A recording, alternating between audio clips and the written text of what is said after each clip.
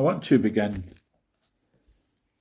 what I think is going to become a series of messages that are absolutely vital to how we approach things in these last days.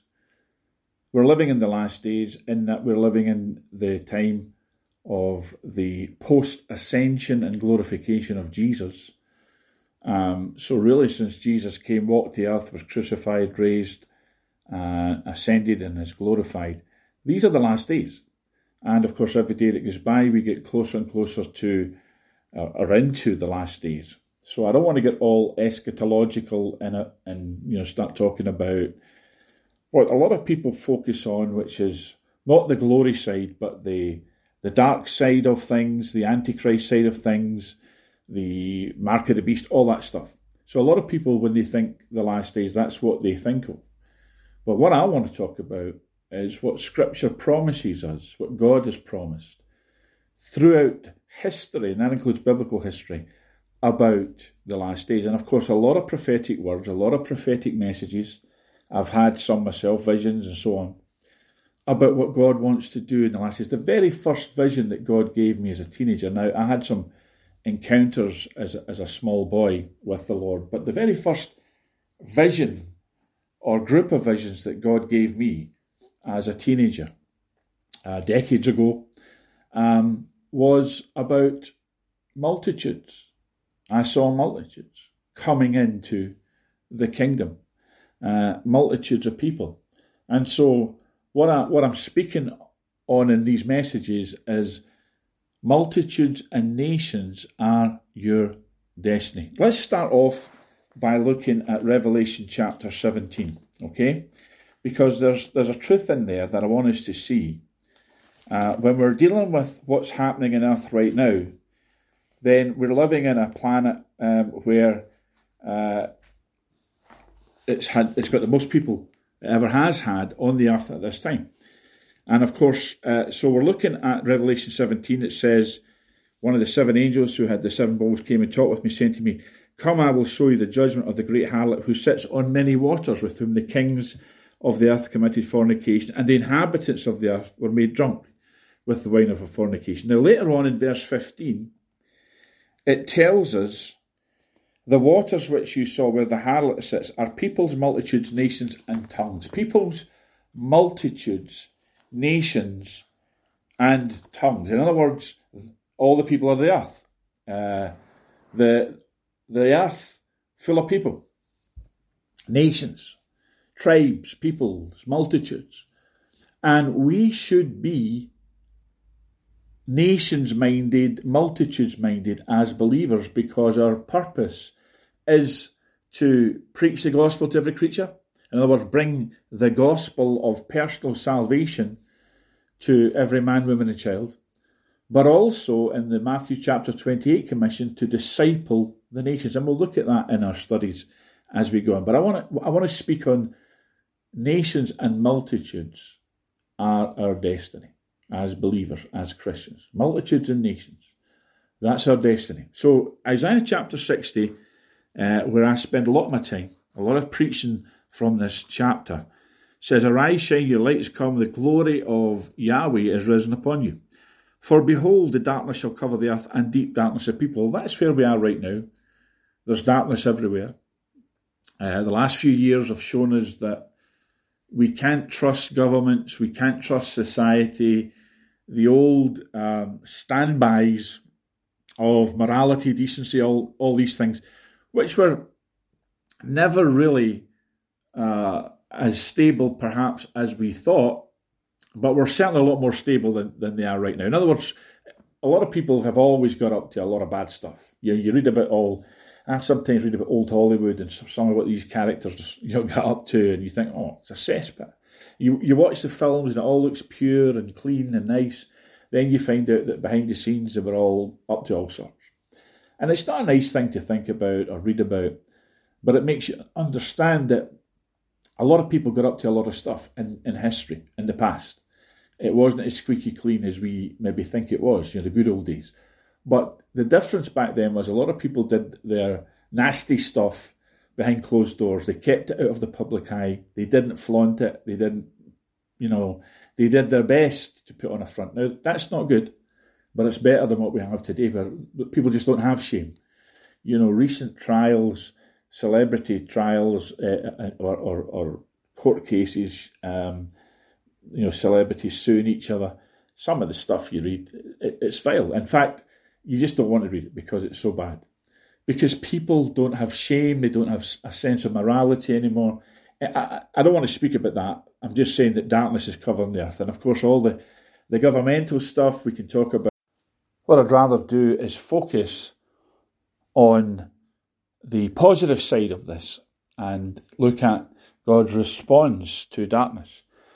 It's interesting that when we look for the move of God that's coming, we sometimes we don't fully comprehend or appreciate, should I say, that it has to come in a time of great declension, a time of great darkness, a time of great falling away. We sometimes, maybe our paradigm has been that,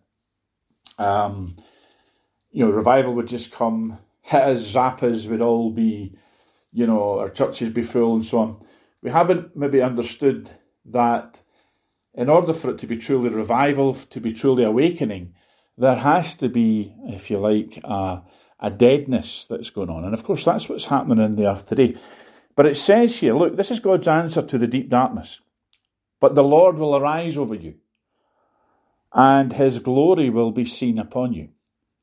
And of course, glory is God's answer to the darkness. Light is the answer to the darkness. It says here in Isaiah 60 verse 3, the nations shall come to your light, and kings to the brightness of your rising. It's all about rising.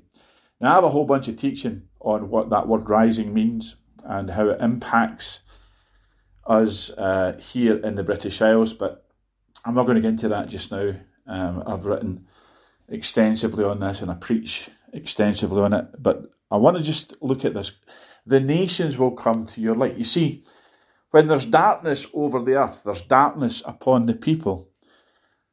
When the light arises, that's what attracts those people. That's what attracts the nations. The nations shall come to your light, and kings, their leaders, in other words, will come to the brightness of your rising. The light, of course, is the answer to the darkness.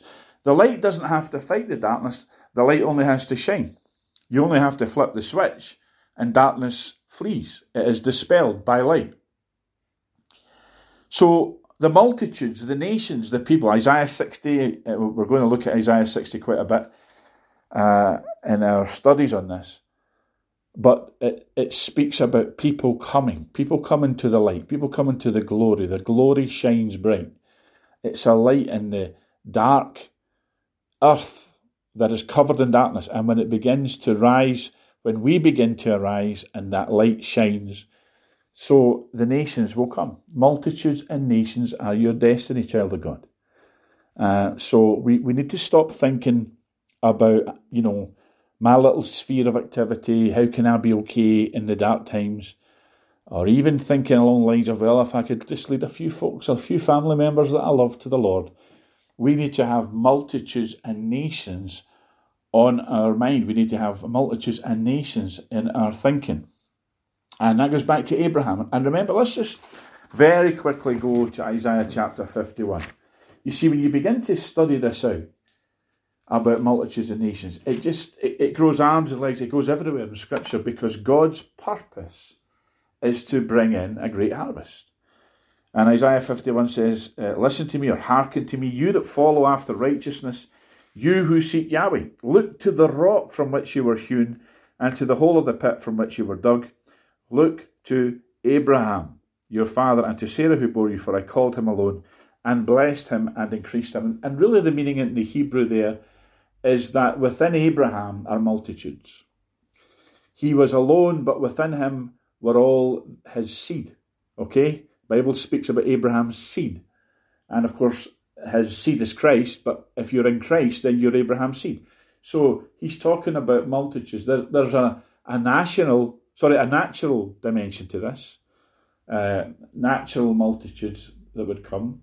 And of course, remember God said to Abraham, can you count stars? Can you count the grains of sand?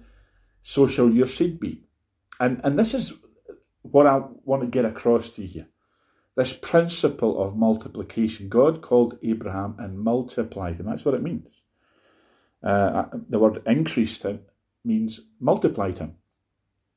So you have to see yourself, it says here, you have to go back to Abraham and see Abraham was multiplied, so you must be multiplied. You have to see yourself as somebody who God will multiply thousands and millions and billions of times. You have to see that. You've really got to grasp that. You have to see yourself as a leader of nations and multitudes. Cesar Castellanos said that. It's so true. You have to see yourself as somebody that God will multiply and replicate and duplicate and do it over and over and over and over and over and increase you, multiply you. So as you stand just now and say, Lord, in the name of Jesus, bring in the multitudes, your prayer is releasing that and releasing angelic hosts to go and make that happen. Your prayer is activating and bringing about a shift so that we can have an earth where the foundations of heaven come down, where God can plant the heavens, and we can have multitudes here. Now, there are multitudes in eternity. Eternity exists outside of time. We look at the New Jerusalem, and it's made up of living stones, bricks, if you want to say it that way. Each individual person, part of that New Jerusalem, that city, and it's many, many, many, many of them. A great multitude which no man can number. Scripture is full of these metaphors and sayings that let us know God doesn't want just a few folk round about him throughout eternity. And so the eternal purpose of God is there to be a great multitude around about the throne. So we need to start seeing things from that perspective. We need to start seeing things from a glory and an eternal perspective. When you see things as they are eternally, not as they are right now in the temporal dimension, in this present age, okay? And when we see that, when we see what God is, his purpose is, and what his eternal reality is, which is multitudes, then we'll begin to manifest that in our lives, in our ministries. And that's not to say we're all called to be Billy Graham. But, you could argue that there's a paradigm coming that every single, even the weakest believer, will bring in millions. Now, you say, well, that's just fantasy. Well, yeah. It's fantasy in the temporal realm, but it's reality in the eternal realm. God has a great multitude. So it might not be millions, but it will be many. Multitudes. Multitudes and nations are your destiny. Imagine you believe God for your nation. Now, there may be 1,000 people believing for the same nation. That's great. We all have it. We all share it. You understand? We need to start thinking as he thinks, to say this nation is God's nation. It's a kingdom nation now. I claim it, and I claim its denizens. I claim its citizens. I claim its inhabitants, because we have to start being multitudes minded and nations minded. Jesus says, go disciple the nations. And, you can go look this up for yourself. But when he said that in Matthew chapter 28, he wasn't talking about disciples from the nations. The Greek is very clear that he is talking about the nations themselves being discipled. The entire nation. Think about that. Can you stretch your faith and your thinking to realise that God is saying to you and I want entire nations discipled? I mean, that's just way beyond where a lot of people have pitched their tent. But we need to take stakes up and move on to the promised land that God wants us to live in, where we start to believe God for nations. We've got this mentality. Now I'm a remnant, see, I like talking about remnant. I like dealing with the remnant. I understand remnant thinking. But remnants are there for a purpose, and the purpose is harvest. It's not just, it's us four and no more, we'll make it through. That's not God's heart. God made you a remnant saint if he did. And if you're not a remnant saint, then the call is there for you to be one. But he has a remnant for a purpose, because God will deal with a nation according to the remnant in that nation. God will deal with a group of people, a larger group of people, according to the remnant, the small number. But the remnant must be activated, must be engaged, must be aligned properly, must be doing what they're supposed to be doing. But God's heart is for the whole group. It's not just for the remnant. Now, he loves the remnant. He loves dealing with the remnant. It's great to be part of the remnant. But the remnant has a purpose, and that is to bring in the rump. That is to grow and expand so that there's a great harvest, so that they're not the only seed. If the Lord had not left us a seed, we would have been the Sodom and Gomorrah. But, the seed is meant to produce a harvest. Every seed is designed to produce a harvest. So if you're a precious remnant seed, then you're there to be sown so that God can get a greater group of people. God had Jesus, his precious, only begotten Son. Jesus was sown so that there would be many sons and daughters. So nations, multitudes, peoples, tribes, clans, whatever you want to call them, start being multiplication and multitude-minded folks to see that God's purpose is for a far greater harvest than just you and your buddies, you and your small church, you and your little group, because the fastest way to go from being authentic people of God to being a cult is to think it's, just us, God's favoured us, and all the rest are all, they're all lost, or they're all weird, or they're all not part of what God is doing in our little special group. Folks, you need to bin that way of thinking. That way of thinking is going to get you in a heap of trouble, and you're going to lose your destiny if you stay there, okay?